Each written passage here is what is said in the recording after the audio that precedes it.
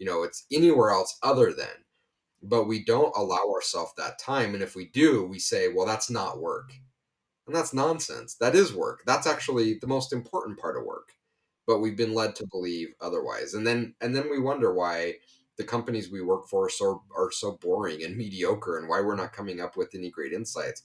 Well, it's because we've been conditioned to sit at our desk typing all day. Of course it's going to be boring.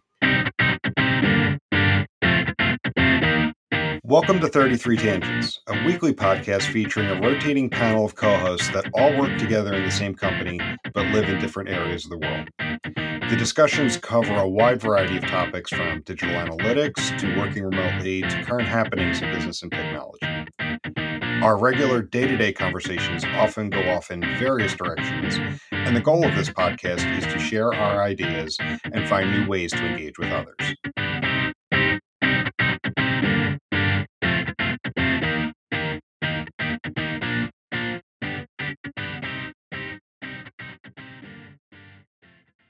Yeah, I mean, things are good. Yeah, things are good. Trying to get back into the swing of things now. Yeah, for me, it's always a challenge when you take extended time off. It's like, oh, this is kind of nice not having to really do anything. So, anyway, yeah, but I'm back in it. In fact, I'm so back in it. Um, one of my commitments is, and this is, um, what's the right word? This is in opposition to what I preach from a billing standpoint. But as far as really looking to optimize how I work this year and just optimize myself, I've recommitted to being very deliberate in tracking where my time is spent, and not as a billing resource, and not as because anyone is making me track time, but I want to see where my time is going, to see if I have opportunities to optimize and maybe spend it in better places.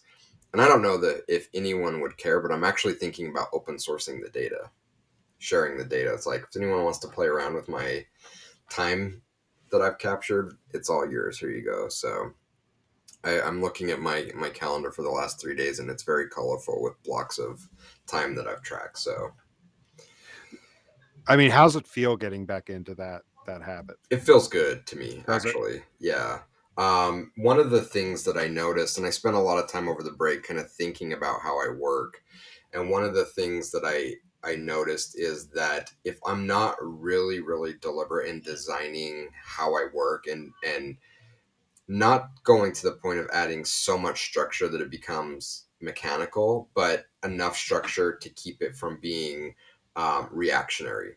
And that's what I found. Like the last 3 or 4 months, looking back, it was like constant triage, constant emergency room, and it's draining. And there are very few times where it's critical to be in that state of mind, but for most of what we do, it's not necessary. And so um, it's um, it's important for me to break out of that just reactionary state and be a little bit more structured in how I work. And it's actually, for me, energetic, to be able to like be more deliberate, block certain times, be focused on how much time I'm spending, and kind of working in sprints. It's so much more energizing than just running from thing to thing to thing until like I literally can't do it anymore. It's like, all right, I'll start again tomorrow. It just doesn't work long term. So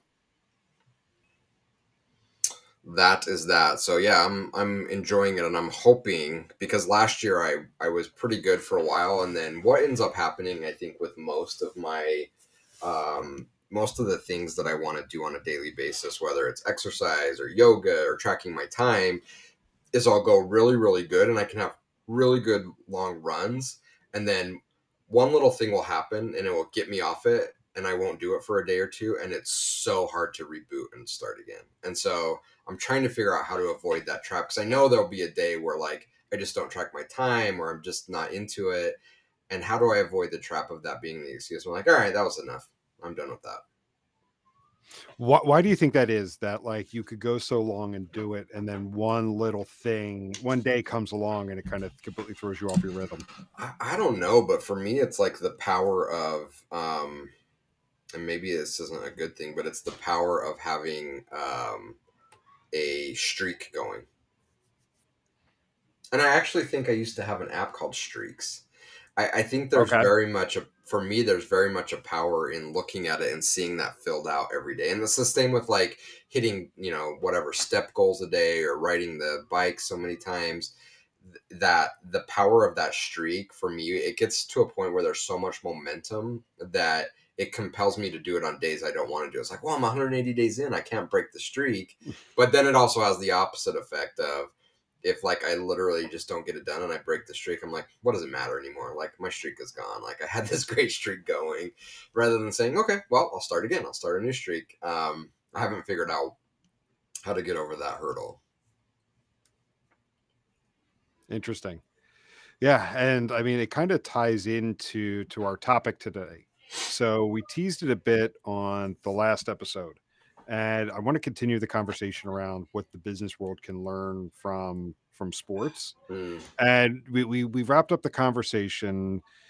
I was retelling a story of when I was a kid, and you know, um, first year playing football, and I just didn't like it. I wanted to quit. My parents said, "No, you don't have to play next year, but you committed to everybody this year. You need to follow through on your commitment." right. So I wanted to kind of continue on that thread there is around like commitment and integrity, or lack thereof. What happens when there's a lack of integrity? But you kind of kicked this off with an interesting conversation around streaks, Hmm. um, and you see that happen all the time in sports, and you either see like this rookie come out of nowhere, maybe even like a second year player come out of nowhere and starts tearing it up, and then by their fourth year in the league, they're nowhere to be found. Be either because they just hit a hot streak coming out, they just started out so hot, or with that streak, maybe they only had one or two sets of skills, and they were easily found out. So I started going down that path when you were talking about streaks and easily being thrown off streaks, or the momentum you get behind us, when you start, day after day. Yeah, and I think another way to look at it. So over the break, I read this book called "The Obstacle Is the Way," which I really, really enjoyed. And um, thinking about it both in a sports context and a business context, one of the challenges with streaks, is that they all come to an end. We hit an obstacle. We can be in the zone, we can be feeling really good, and it's kind of easy in that moment, but it's not going to be easy forever. There's always going to be some kind of obstacle we hit, and I think we've been led to believe that is something to avoid, um, be upset about. Like we shouldn't hit obstacles, and um, it gets us down. And I think that's again a lot of what in my streaks that I see. It's like, well, an obstacle is a failure. I hit something I shouldn't have hit, and so now I'm frustrated. I lack the motivation to start a new streak again. But the reality is that if we look back on it, those obstacles are where we've had kind of our greatest learning opportunities. That it's easy when things are easy and you just kind of go through the motion. But it's when we've hit an obstacle, that's where we get stronger, where we get smarter. And so that's one of the things that I'm trying to focus on this year as well is, when my streak is broken, when things are going well and then something comes up, rather than looking at it as something to be frustrated or angry about, embrace it and say, yes, this is an amazing opportunity to get stronger, smarter, better. And I'm hoping that will help me then restart the next streak, or not even see it as a break in a streak at all, that I just continue on. So I've never played athletics at any kind of an elite level, but I have to imagine that plays into it as well, that even people that aren't at the top of their game get in hot streaks, that in, I don't know what the term in hockey is, but in basketball, it's like the basket seems like the size of the ocean. Like, doesn't, you just throw it up there and it's going to go in because it looks so big. People hit that. But I think it's the superstars, the people that are at the top of their game that are able to work through it when it doesn't, when it looks like the size of a dime, that they don't allow that to detract them from what they're trying to do, and they continue to work through those obstacles, to then once again get on a hot streak. Yeah, and funny enough, in my Twitter feed today, some Flyers highlights from the 2000 playoffs came up, and this one defenseman, I forget how many years he was in the league. I even think he may have been a rookie that year. Andy Delmore in the playoffs just went on a scoring tear, and they were showing highlights of this one playoff hat trick he had scored, and it was the same thing. Like I remember at the time because it was an exciting year to watch them, and it was like no matter what shot he took, the puck found its way to the net. And yeah, like you hear those kind of euphemisms across all sports, where it's just like, you're a magnet and the ball just comes to you, or yeah, like the target, whether it's a basket or a goal or something like that, it's so big you can't miss.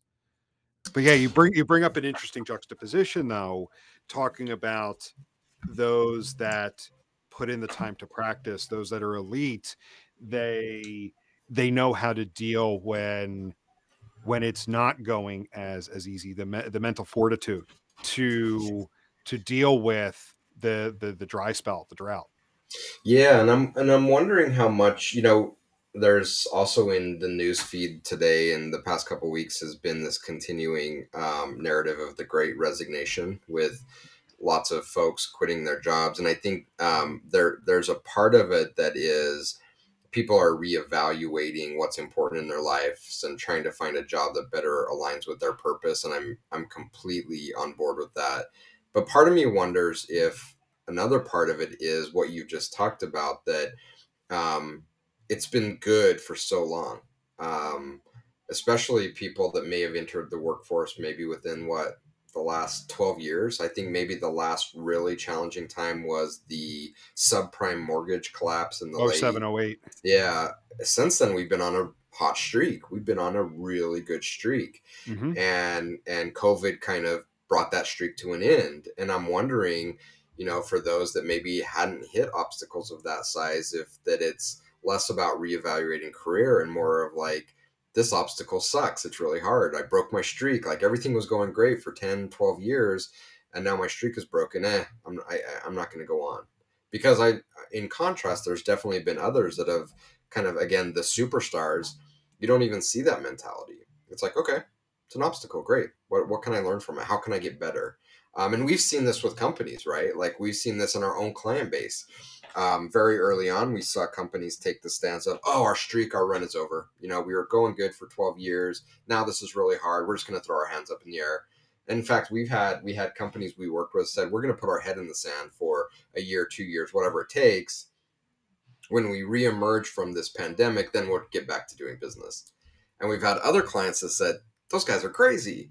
Like, this obstacle is an incredible opportunity for us to get stronger than our competitors, to really figure things out. And those are going to be those are the superstars already. Like, that mentality is a winning mentality.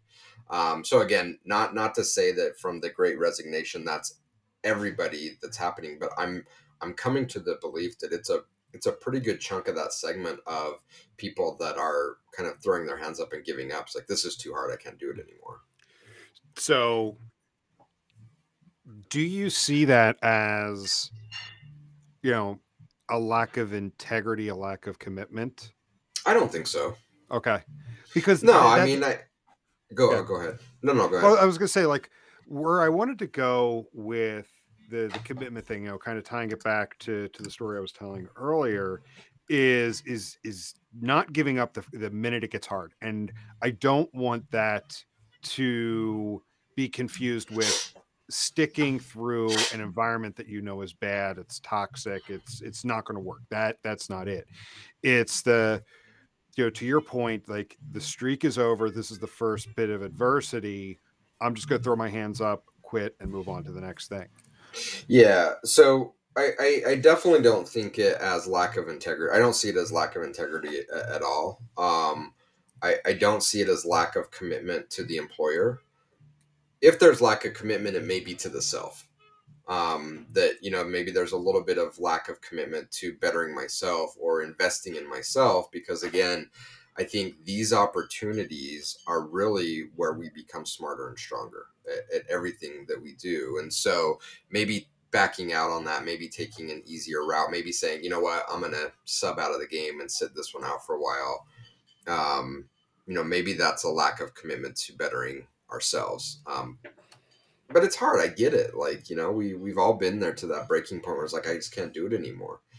But it's the elite of the elite that are able to push through it. I can't remember who it was. It was an MMA athlete that was being interviewed.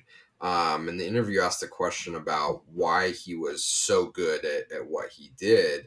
And he was saying, is it your training? Is it your technical skill? Is it your, striking skills? Is it your, your workout routine where you run up and down a sandy beach? And it's, is it any of those things? He's like, no. It's like, well, all of those things actually, add to it. But I think the differentiator is that I am able to find out where people's breaking points are. And if it's here, then my breaking point is here. And I'm just going to keep pushing up against their breaking point until they quit. And I think, that's the mentality that a lot of elite athletes, elite people in the business world take, is that I'm able to raise my breaking point to a level that's above everyone else's. It's not that I'm more technically gifted. It's not that I maybe are stronger, but mentally my breaking point is so much higher that I'm able to just outlast my opponents. And we see that in the business world again all the time, whether it's from an employee perspective or a business perspective. A lot of the wins don't come from going out there and just punching someone right in the face. A lot of the wins is simply being willing to be more resilient than everyone else and go through incredibly difficult challenges and survive when other people give up. Mm-hmm. And to quote a fictional Philadelphia sports figure, God, and I'm now going to mess it up now that I'm quoting it. It's not how many times you get knocked down; it's how many times you get back up. Or actually, now I need to pull up the exact quote. What is that, Rocky? Yep. Yeah, here we go.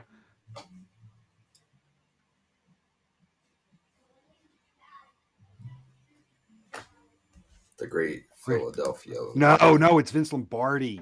There's a similar Rocky quote.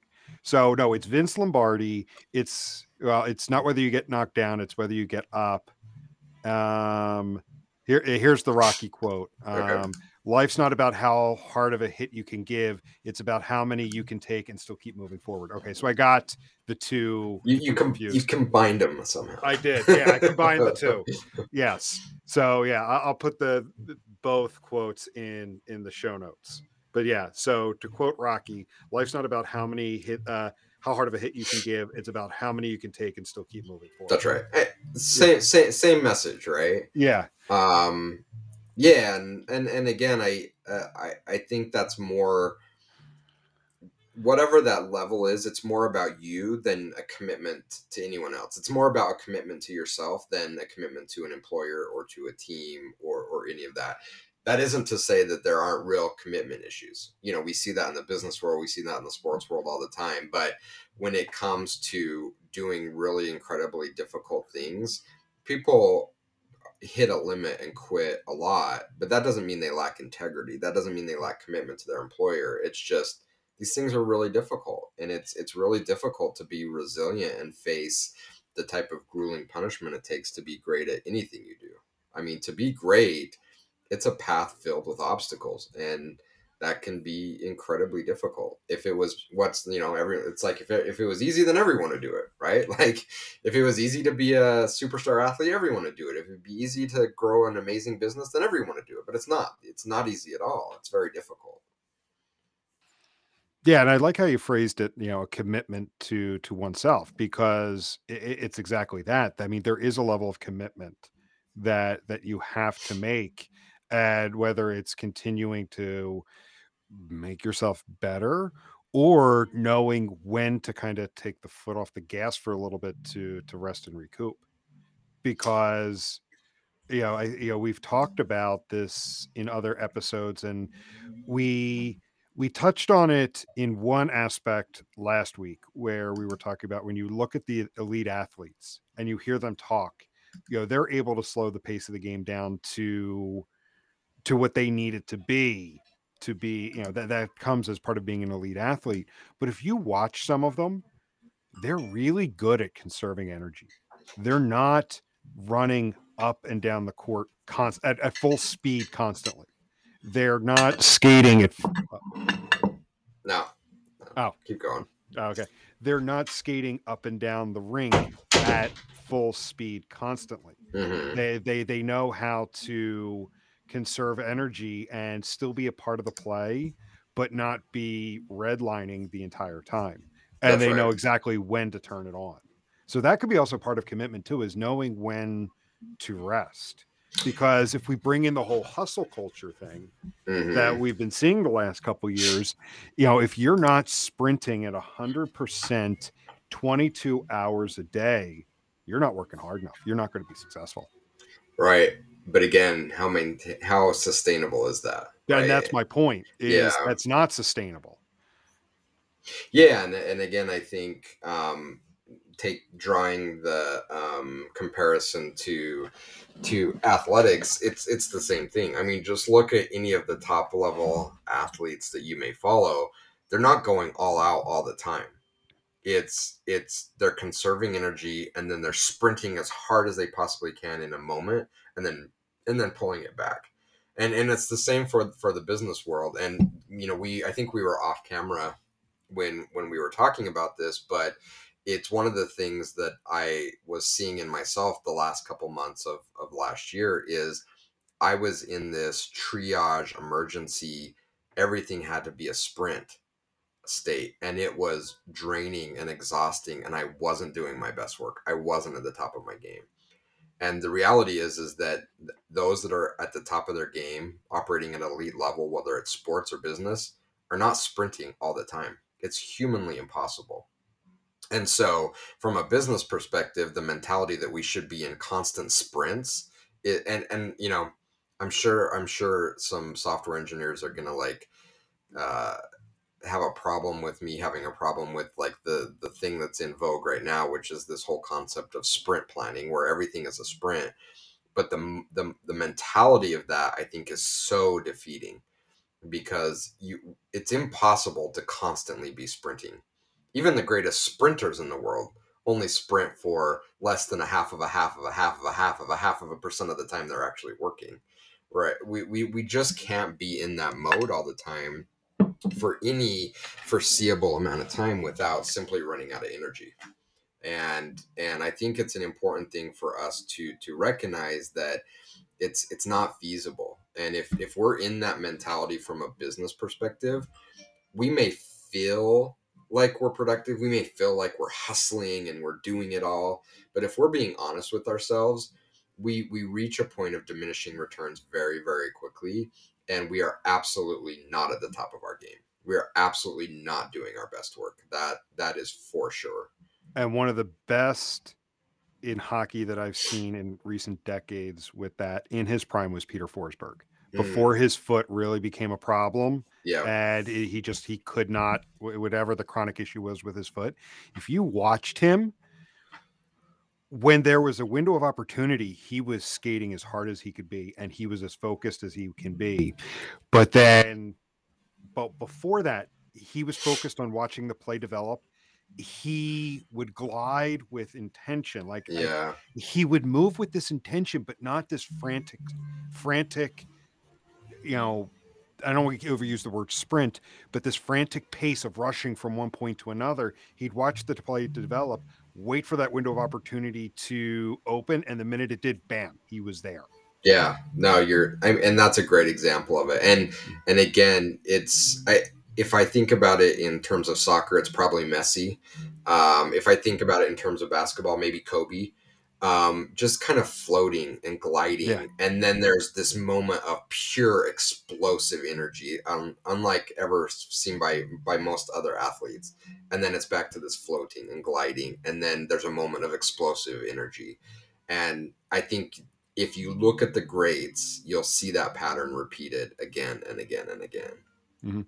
Because they weren't constantly attacking, they were observing the play, and they were waiting for the perfect opportunity to open up. That's right. Yeah, and again, I think if we think about it in terms of business, it's such a powerful metaphor to use, whether it's doing really incredibly difficult work, whether it's being kind of floating, observing, and then in a meeting standing up and delivering a really strong message. That's where you're going to have the impact, right? Like the person, the colleague that's always yelling and shouting and wants to be out in front and going, there's no impact. But if in the business world, if I'm floating, if I'm gliding, if I'm observing, if I'm calculating and analyzing, and then I see that moment to explode and strike and I deliver something, that's going to have meaning, right? It's like, you know, if Jim speaks, he doesn't speak a lot, but when he does, there's massive weight there. And I think there's, again, a huge lesson we can learn from that. Just as a side, so Evan asked me to do an evaluation of two relationships over the break, and one of them I chose was you. And one of the questions he asked is, what would you guys enjoy doing together? I said, I think Jim and I would enjoy going to a sporting event and drawing parallels to the business world. So it's kind of fun that we're having this conversation today. Yeah, yeah, I think so. Because the other thing I was thinking of in that vein of constantly attacking, the frantic play is sitting at your computer. Because think about it, at just about everybody's job these days, they're in front of a computer. Well, in the business world, let's Yeah, focus there. yeah, Everybody is in front of a computer. So sitting in front of a computer hacking on a keyboard all day is another metaphor to that constantly being on the playing field, moving at a frantic pace and just rushing all over the place. I think some of my best ideas, if I look back at the last 2 years, some of my best ideas have come when I wasn't in front of the computer. I think for most of us don't come when we're not in front of the computer. Um, Yeah. Yeah, and I'm glad you brought it up because it's something that we've been trying to embody. I think you even have like a walkabout scheduled on your calendar as a reoccurring meeting. To get away Um, from the computer. and it that time so the time on the computer is putting to work to create the output, but it's everything else that prepares us for that moment. So if we go back to the sports analogy, right? So the thinking, the spending time outdoors, the walkabouts, for me it's walking over and playing the piano for a few minutes or getting away and picking up a book. All of that is the gliding, the observing, the thinking. And then when we come sit at the computer, we have a burst of creativity of output where we combine that all together in one moment and then it's gone again. We but it's so counterintuitive to what we've been graded by for most of our careers, at least for most of us. I've been very open about sharing stories of working for companies where we would have bosses that would literally go around and take roll. Are you in your seat at this time between this time and that time? You know, reinforcing the message that when we're at our computer typing at our computer, that's the expected state for 8 hours a day. But to your point, and if we're being honest with ourselves, most of our breakthroughs, most of our really insightful strategies and things that we've come up with to solve incredibly difficult problems rarely come when we're sitting down and typing at the keyboard. It's when we're in the shower. It's when we're out going for a walk. When it's anywhere else other than. But we don't allow ourselves that time. And if we do, we say, well, that's not work. And that's nonsense. That is work. That's actually the most important part of work. But we've been led to believe otherwise. And then we wonder why the companies we work for are so boring and mediocre and why we're not coming up with any great insights. Well, it's because we've been We've been conditioned to sit at our desk typing all day.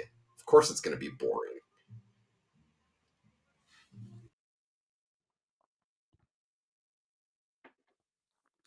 So I want to pivot the conversation a bit now, and I do want to touch on integrity.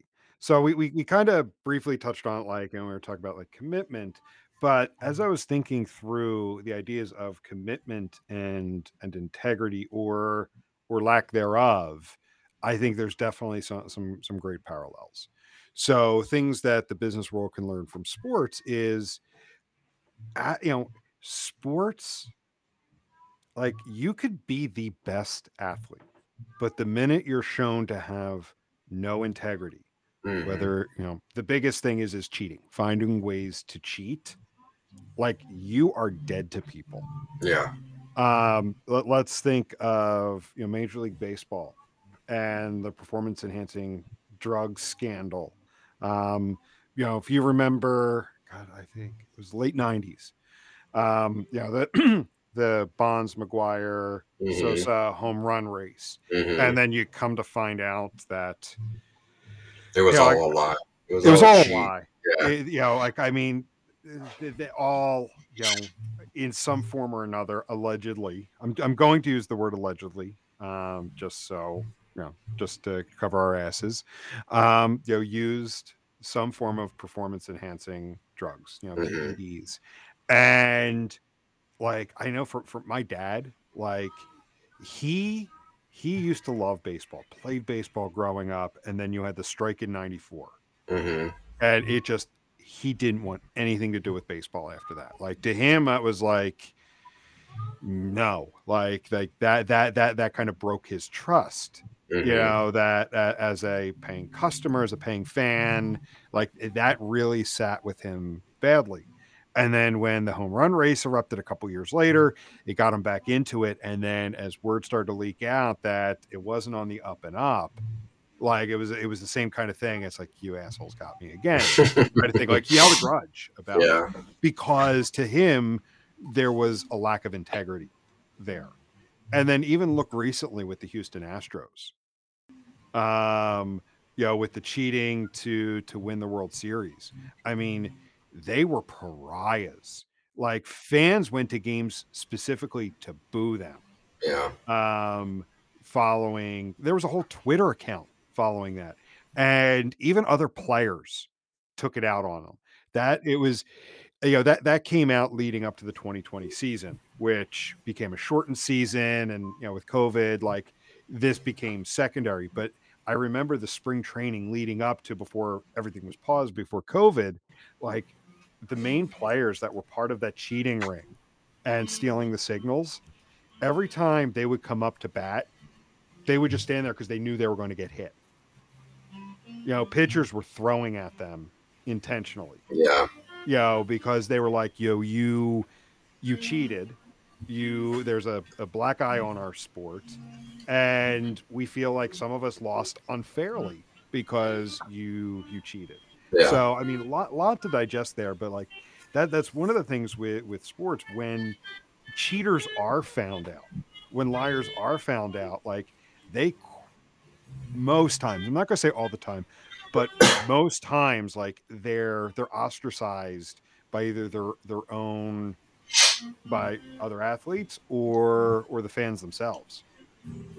Yeah, that's true. And I don't know if there's a direct parallel. Well, I don't know if there's a direct parallel to the business world because unfortunately we don't see the integrity held up as much. It's like athletes often have more respect for the integrity of their game than business.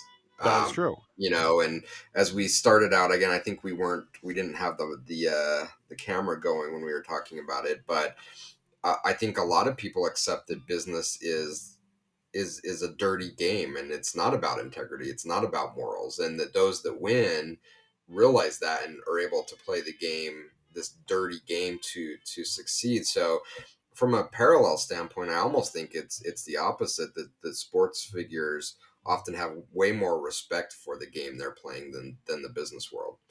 They respect the integrity of the sport, to your point, and we see it whether it's the Houston Astros cheating and other players and teams feeling, and rightly so, that the integrity of the game was attacked, and they take that out on them. We see it in other sports where, faking injuries and diving. There's a great soccer clip, and I know soccer gets a lot of crap about diving and dramatically faking injuries. But there's a great clip of a player taking a dive and his own teammates being upset at him for ruining the integrity of the sport and just letting him have it right during the game. We often don't see that in the business world, and I think that's something that we could learn from athletics, from sports, that we should adopt. That we should have a lot more respect for what we do, and this flopping, diving, cheating, being just bad people. That in the business world, we've talked about this before on podcasts. It's just business. We need to change that. It's nonsense that we keep this narrative going that it's okay for us to not respect the institutions of what we're doing because it's business. So we can be, less than the ideal human. We can do things that are hurtful to others. We can lack character or morals, but it's okay because it's just business. It's like, no, like Yeah. let's take a page from the book of athletics, that like they're standing up for something. This is important, and there's a respect for the game. It's There's a like respect for the craft. a respect for the craft, and we seem to be missing that in the business world.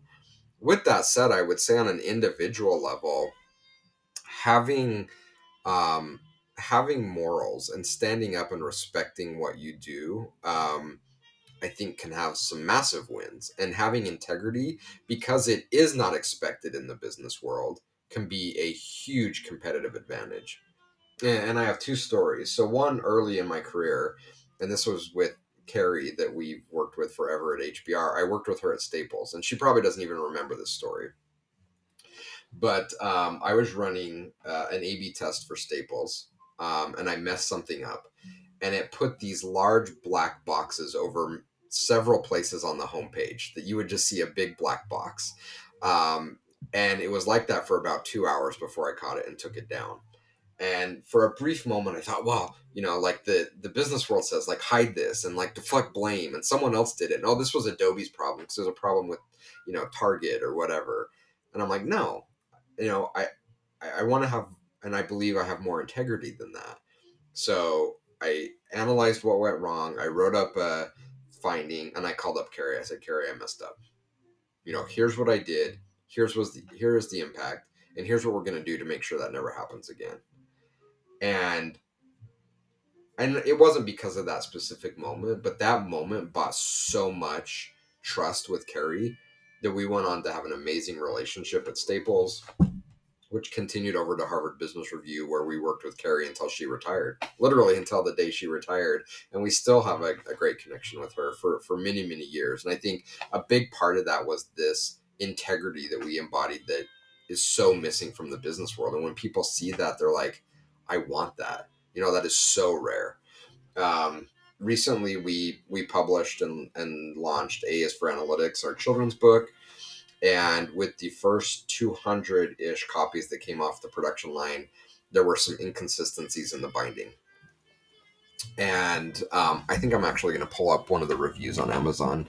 But we decided that we were going to replace all 200 copies that went out in that first batch, whether the books were bad or not, because we didn't know. We knew some of them were bad. We knew some of them were good, but we didn't know which ones. So rather than waiting for the customer to get mad and say, hey, we have a shitty book here, it's falling apart, we said, you know what, we're going to replace everyone's book at no cost, and we're going to overnight you a new book. And I can't tell you, I've lost track of how many messages we've received back from people that are blown away. They're like, what? Like, this is completely unexpected. Let me pull up one of the Amazon reviews here. And I'll just read it. And I'm not saying this to like kind of toot our own horn, but just to give some real world examples of why this works. So I'll just read the review word for word. This is from Scott. I was one of the first 200 people to order the book. Shortly after my copy shipped, the author discovered that the printing company had made a binding error on about 10% of the books. He immediately reached out and apologized for the error even before I had received my copy. He then shipped a replacement copy to everyone who ordered the book in the first printing run, even if their copy did not have a flaw. Your kids will learn analytics terminology from this book, but businesses everywhere could learn customer service from 33 Sticks. We didn't have to do that. We could have said, there's errors in printing. People know that. It's not perfect. But the integrity and respect for the craft of what we do was more important than that. And, so we took a loss in replacing everyone's book. But the gain we got in showing integrity, I think, is priceless. Mm-hmm. Yeah, integrity is something, and this is going to sound so cliche, but it's a cliche for a reason, and that's another cliche. But integrity is something that takes a long time to build up. Yeah. But can be burned down so quickly. You have to commit to it every day. You can ruin that in one instance. Whether it's trying to cover something up. And believe me, falling on your sword is hard. It is. Admitting a mistake is hard.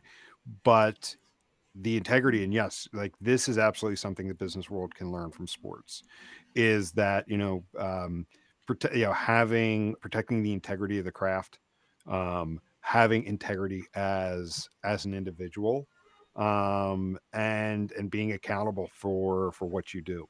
Because we're taught, get in, make yours, and get out. Yeah.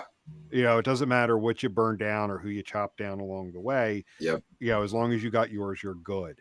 And I mean, I can't tell you, there have been times where I was either, moving on to a new role or leaving the company altogether, and the panic setting in, making sure that everything was in order before I wrapped up. Yeah, and speaking of wrap up, I think that's a great place to wrap this up. Is you're absolutely right, and I think whether you're a business, so you're an entrepreneur, you're starting a business, you're an executive leadership function, or you're an individual working in the business world, because this is so commonplace, again, lack of respect for the craft, that having integrity and respect for what you do is one of the easiest way, seemingly easiest ways, simplest paths to standing out from the crowd, because people don't expect it. And it's sad, people don't expect businesses to operate with integrity. People don't expect sales guys to, give us the truth. We expect to be lied to. People expect their colleagues to stab them in the back because it's just part of them getting theirs, as you said. So when you're the opposite of that and you operate with integrity, it is so easy to stand out from the crowd, whether you're an employee or a business, because people don't expect it to happen. And when they see it, it is so refreshing, and they want more of that because it is so incredibly rare. Mm-hmm. Agreed. So we'll go ahead and wrap up there. And yeah, I think that this was a great conversation. I think we're off to a great start for the year, and yeah, cool. Well, thank you much. We'll talk to everybody later. See ya. Thank you for listening to this week's episode of 33 Tangents. If you enjoyed what you heard, please rate and review the show on your favorite podcast aggregator so others can find us. If you would like to reach us, you can do so by emailing podcast@33sticks.com or on the web at 33tangents.33sticks.com. 33 Tangents is a production of 33 Sticks, an analytics boutique.